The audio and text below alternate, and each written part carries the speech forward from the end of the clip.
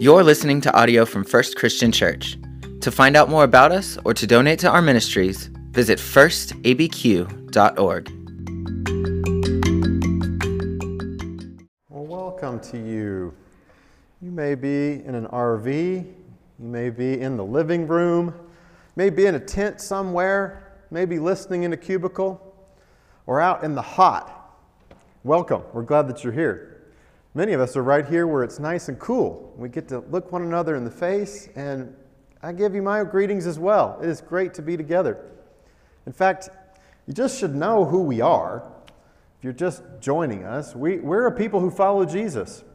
Pure and simple, that's what we're about. That's our mission, that's our focus. And we invite you to join us in following Jesus. We want to do that with others. And so, if you're looking for a group of people who don't have it all together, but who are resolute and committed to clinging on to Jesus, then you are in the right place, and we're glad that you're here. I would like to invite you to stand. Now, if you're in a tent or in a car, please don't. If you're not able to stand, that's okay.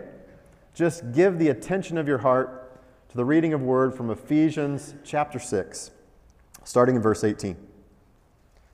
Pray in the Spirit at all times, in every prayer and supplication. To that end, keep alert and always persevere in supplication for all the saints. Pray also for me, so that when I speak, a message may be given me to make known with boldness the mystery of the gospel, for which I am an ambassador in chains. Pray that I may declare it boldly as I must speak, so that you may also know how I'm doing, and Tychicus will tell you everything. He's a dear brother, faithful minister in the Lord.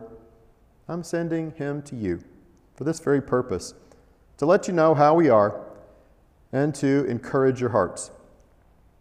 Peace be with this whole community, and love with faith from God the Father and the Lord Jesus Christ. Grace be with all of you, and have an undying love for our Lord Jesus Christ. The word of the Lord. Thanks be to God. Well, today's the last installment of our God Process series. It's coming to the end of this letter, as you can tell with how Paul writes these words. And last week I kind of left us hanging. I mean, whenever we looked at the armor of God and we looked at what Paul was encouraging us to do, he says, be strong in the might of the Lord's power. Right? Take on the Lord's strength and stand firm. And that all sounds good, right? Who wouldn't in this day and age want to live with the Lord's power? I mean, I'll take power anywhere I can get it. And especially from the one who's given life to everything that we can see. I want that power. Do you? Well, today we look at how you access that power. That's the way that Paul answers that question of how you can be strong in the Lord and how you can stand firm. And the way that he answers it, I'll give it to you on the front end, pure and simple. It's prayer. Prayer is how you access the power of the Lord. It's how Paul began this letter. It's how Paul is ending this letter. It's what he does with most every letter. He starts and he ends and he infuses the whole thing in prayer. And so if you really want to access that strength, that's what we're going to look at today. I'm going to tell you how to do it. Now, a couple things on the front end when we talk about prayer. Most of us in the West, most of us in the United States, when we think about prayer, we think about maybe something that you do at the beginning or the end of something. We think about a holiday or maybe something formal. Maybe we think about a list that we keep of all these people and events and issues and things that we're praying for. Almost like a catalog of those people that we love and maybe some that we don't know that we need to pray for. And a lot of times it's us putting something in front of God, kind of an issue or a trouble spot or something that we need God's attention on. And yet, Paul's approach to prayer, as you're going to see, is different from that. Paul's approach is quite different. Now, it doesn't mean that we don't include people and events and things that we're praying for. No. These needs are there. But for prayer, for Paul, prayer's different. It's like breath. It is what takes him into the very next moment, the next line that he is to write, the next counsel that he is to speak to, or group of people about the gospel. Prayer is how he is alive. Prayer is almost like the nourishment that he takes in as he takes in all that's given to him from God. Sometimes I think we think about prayer as just kind of this little nod that we give God at the beginning or the end of something. Maybe it's like we're at a restaurant. You know what this is like? You're at a restaurant, and at some point, maybe during your meal, the general manager or the owner will come by and say, "Is everything okay tonight?" And you'll say, "Oh, yes, of course. Oh, good. Please come again." Or maybe you'll say, "Well," and then that owner will say, "Well, I'll be right back. I'll pay attention to that." Our offended taste buds, or the sun that's in our eyes, or something gets taken care of. Maybe the entree's recooked, or it's taken off the bill, right? Sometimes that's the way we treat prayer with God. Almost as if God is a butler. We give him the problem, and we just kind of sit back, and we wait for the answer, so that we can either thank God or maybe throw another request his way. But prayer is different for Paul. Prayer is very different because it's something like this. Prayer is not what God can do for us, but prayer is what God wants to do through us. That's what we're going to unpack. That's what we're going to explore. Because sometimes we just think God is all about us and doing things for us. And that's what our prayers should be. But I'm going to propose that no, prayer is about God doing things through us, getting us ready for what he wants to do. And I want to show you that by looking at our passage that we just read and spending some time in it, looking at three things in particular to lift them out and help us see what Paul is saying. God is inviting us into a process that includes us, where we are participants. It's a process where we have to have some skin in the game, where we are not just sitting back, but we are open to the possibility that God might want to do something new through what we're asking him about. The first thing that I want you to note shows up in verse 18. Pray in the Spirit at all times, in every prayer, every supplication. Pray in the Spirit.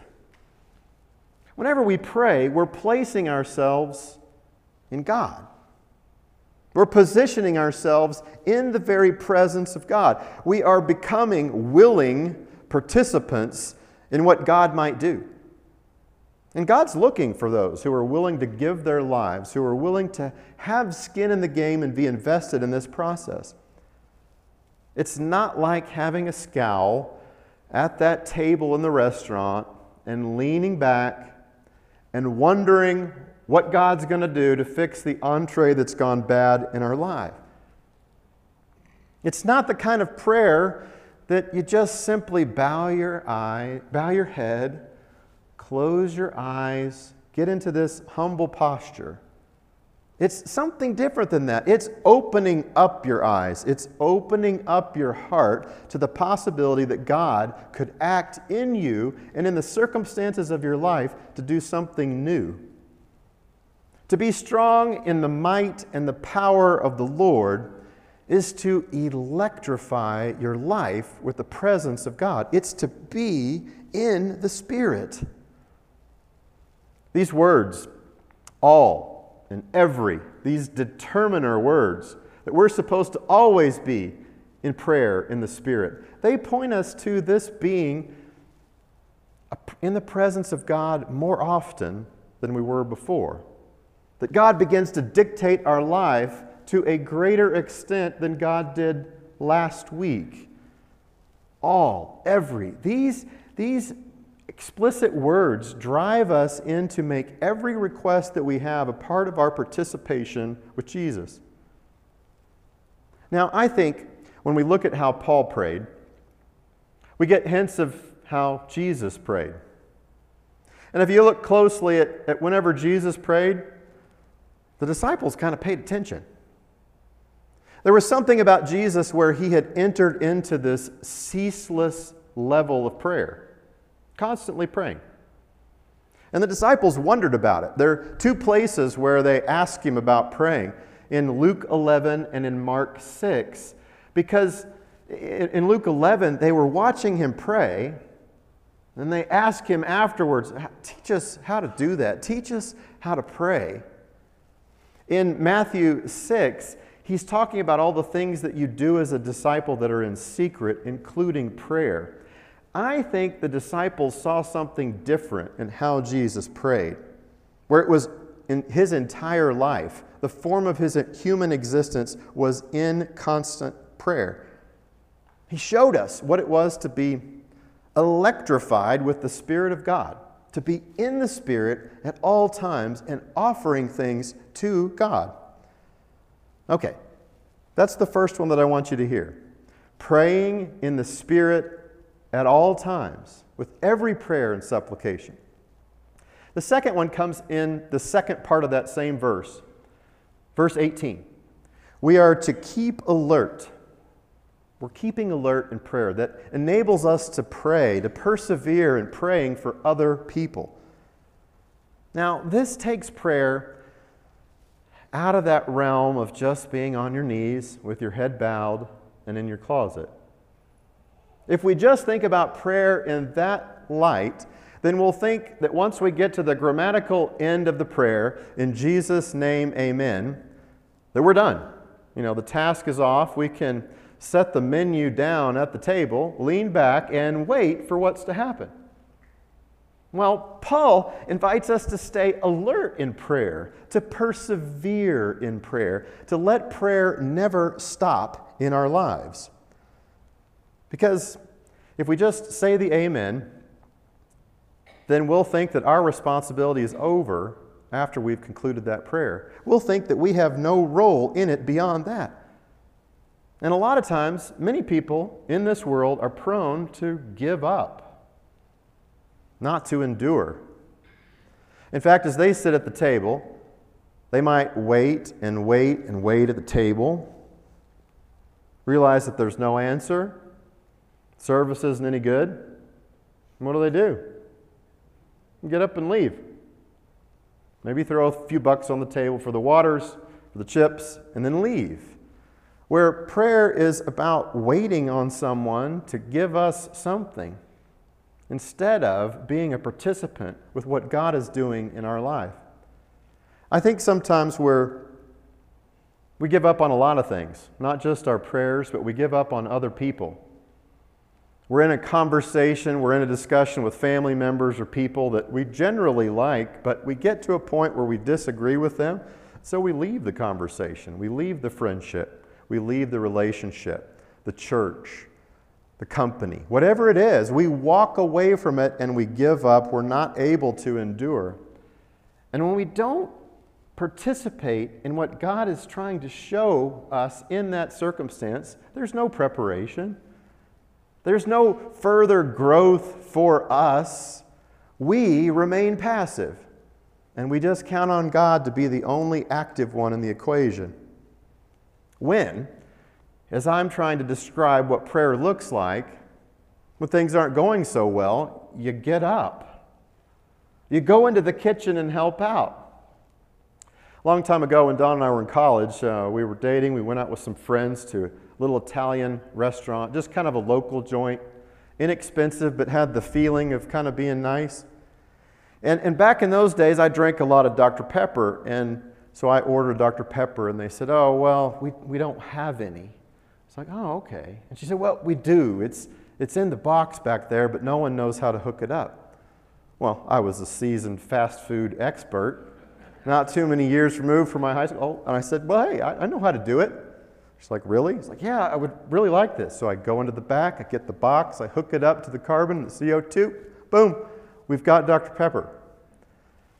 If I'm just sitting at the table and I'm praying for a Dr. Pepper, and I'm unwilling to let God cause me the embarrassment or the growth or the change in my life, then I'm not really participating in prayer at all, am I? I'm waiting passively on something for God to do that He might be inviting me into, be a part of. All right, so if prayer is about being alert and that it's constant and ceaseless, what does this look like? How does it happen in work or at school? Or we've got busy lives. Do you find yourself saying, I can't be involved in constant prayer? This is not something that I can add to my schedule. Well, what I'm talking about goes against some of those assumptions, where sometimes we assume that our daily life, the important things that we have to do, somehow conflicts with a life of prayer. That you can only do one thing at one time. I'm calling us into a prayer life of Jesus, a prayer life of Paul, where that prayer never stops. It continues ceaselessly. Embracing the activities of your day, the things that you face. So, for example, you go to coffee or a lunch with a friend, someone that maybe you haven't connected with in a long time. What if prayer began to infuse that conversation that you have? Praying for that person, celebrating the joys that they express to you. Maybe even praying to God that they have the words to express something that they can't quite get out. They feel like the words just won't surface to their tongue. Could you not be praying in the middle of that conversation without a lot of fanfare? Then whenever prayer requests come up, even that they may not verbalize, you don't have to stop and get down and bow your head and take a knee there in the restaurant and pray. You could be praying for that person in that moment. This kind of ceaseless prayer takes the focus off of us, our opinions, our need to respond, our desire to get to the next thing on our schedule, to be somewhere else than where we are in that present moment. And it puts the focus on being present in that moment and present and attentive to God and what God's going to do with that person and with us. What God's going to do with that situation, and allows us to go deeper into a relationship with God. Well, that's just a taste. If you want more on that, I can tell you far more about what that kind of prayer looks like. But I wanted to at least give you that to get you thinking. Because we've still got one more thing to explore. And this one's a little bit bigger, a little bit longer. We are looking at praying in the Spirit always. We're looking at, second, keeping alert and enduring in prayer. And that brings us to what comes up in verse 19. The third thing that I want to drive home for you, because Paul turns the equation around and says, pray for me. What? Yes, pray for me that I may be able to declare the mystery of the gospel boldly. Paul invites them into this relationship of prayer. Now, he needs strength to declare the message. I mean, he's writing a letter to these people. He's in prison for this. He's going all over countries sharing this message. But yet, he invites them into the role of participation with him. Now, that's a great approach to prayer. It's kind of one that we could get excited about. To think about this message of what God is doing. Now, I've told you this message many times, the message of the gospel, especially from Ephesians. It's exciting. God's message to include everyone. And it's different from a lot of our prayers that are, well, fear-driven. You find yourself like this? We pray for all the things that are terrifying us right now. Oh, what our children are facing. Oh, what our world is facing. This most recent diagnosis, all of these things that are important to be praying for, but they're all focused on scary things that we hear from the neighborhood or see on the news or hear from the paper about what's happening in politics or the global situation. We focus our prayer on fear rather than on declaring the mystery of the gospel. That's what Paul's focus was. Not all the things that could be afraid. In fact, Paul says that he's an ambassador in chains. Does he pray for those chains to come off? Well, I think in our normal Western American way of praying, that's what we'd be praying for. Yes, please pray for Paul. He's in prison in chains. That's not what Paul prays for. He prays to be able to declare the mystery of the gospel.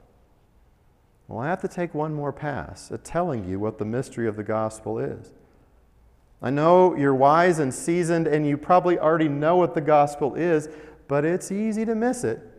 And I think it's why Paul says so much about it. So we're going to look in two places, kind of almost three, but I'll just dance around the third one. Look in Ephesians chapter 3, starting in verse 5.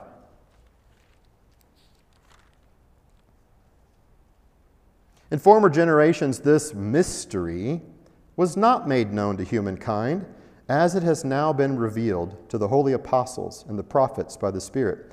That is, the Gentiles, the nations, have become fellow heirs, members of the same body, sharers in the promise of Jesus Christ through the gospel.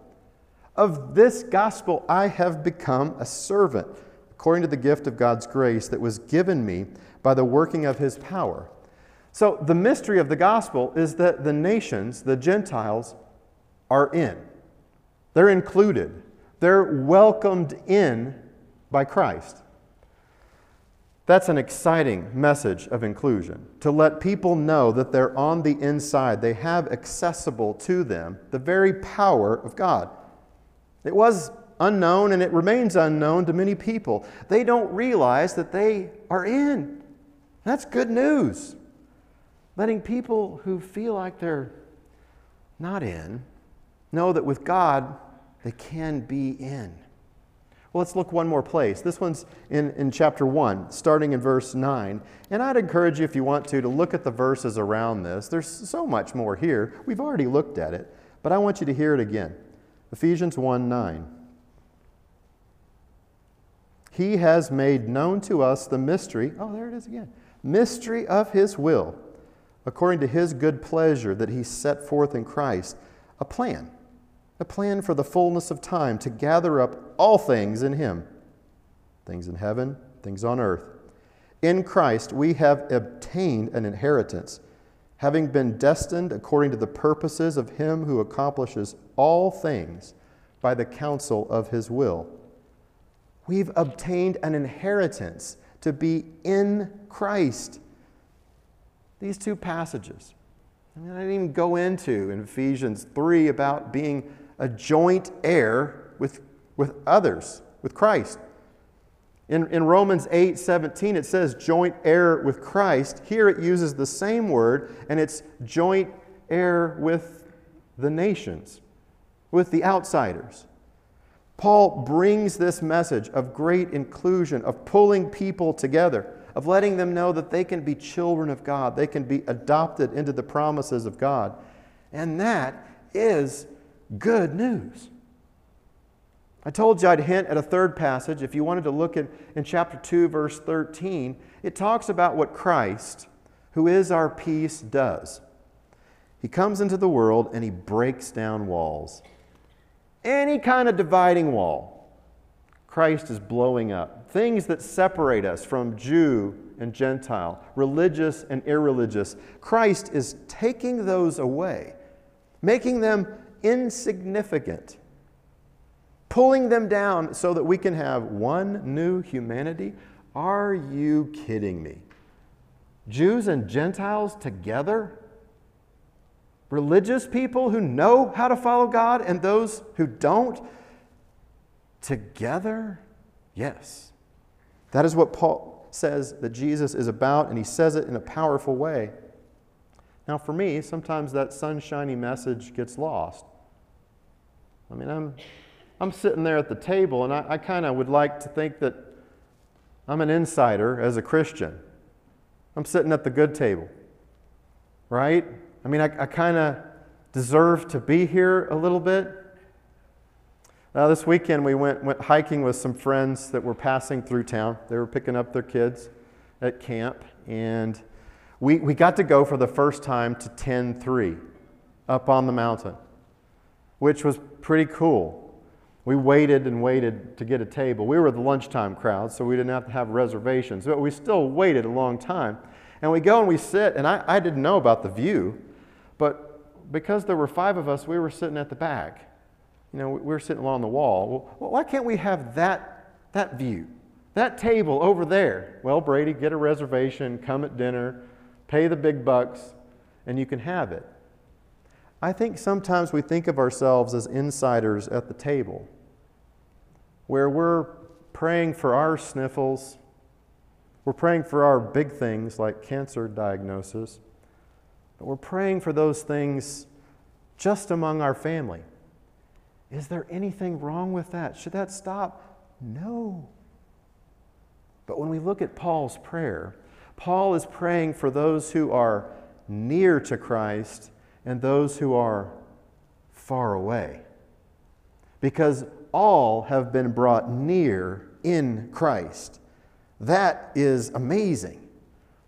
That the proximity that we feel or think that we have towards God doesn't keep us from being close to God. God is pulling us closer day by day.